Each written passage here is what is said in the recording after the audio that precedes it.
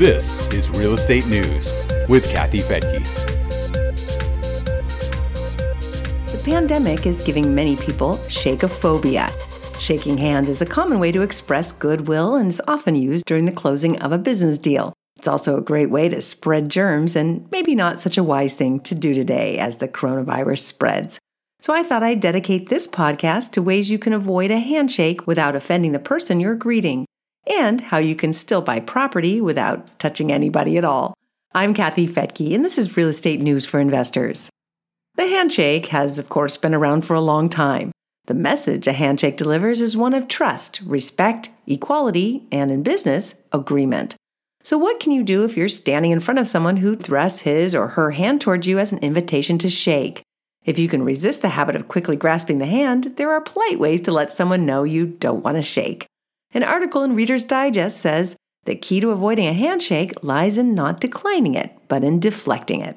You could try a fist bump or an elbow bump instead of a handshake, although that still requires physical contact. It might also appear too casual for some business interactions, but there are ways to avoid physical contact without showing offense.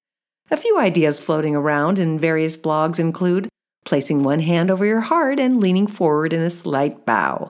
The Reader's Digest blog cites a study out of Poland that says this gesture conveys a message of honesty because the hand is over the heart along with goodwill and friendliness.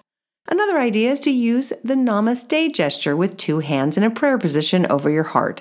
That would also signal a greeting without extending your hand.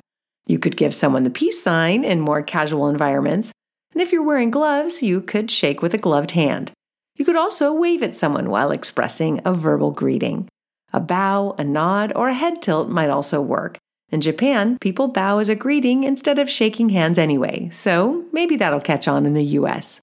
Personal etiquette author Patty Wood told Reader's Digest that you can circumvent an uncomfortable situation altogether by starting your own greeting first from about 7 feet away.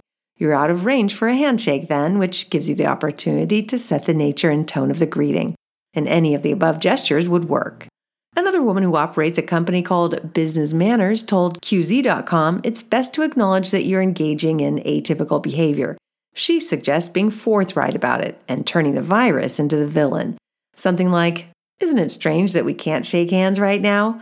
At Real Wealth, we've actually seen an increase in rental home purchases without anyone having any in-person contact at all. The seller hires a professional photographer to take pictures of every room, the exterior, the yard, and even the neighborhood. Video or drone shots are also very helpful.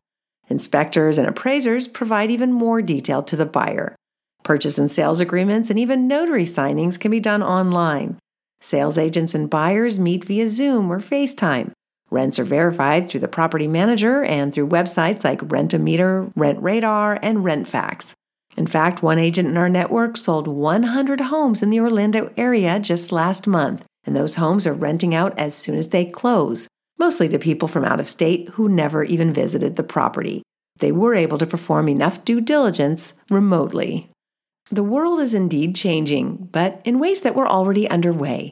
Online sales were, of course, increasing, and it just got a boost from the pandemic.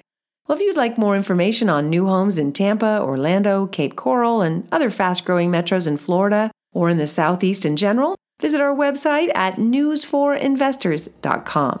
And while you're there, you'll get referrals to property managers in the area who come highly recommended by our 50,000 members. And you can do most of your business on the phone or online.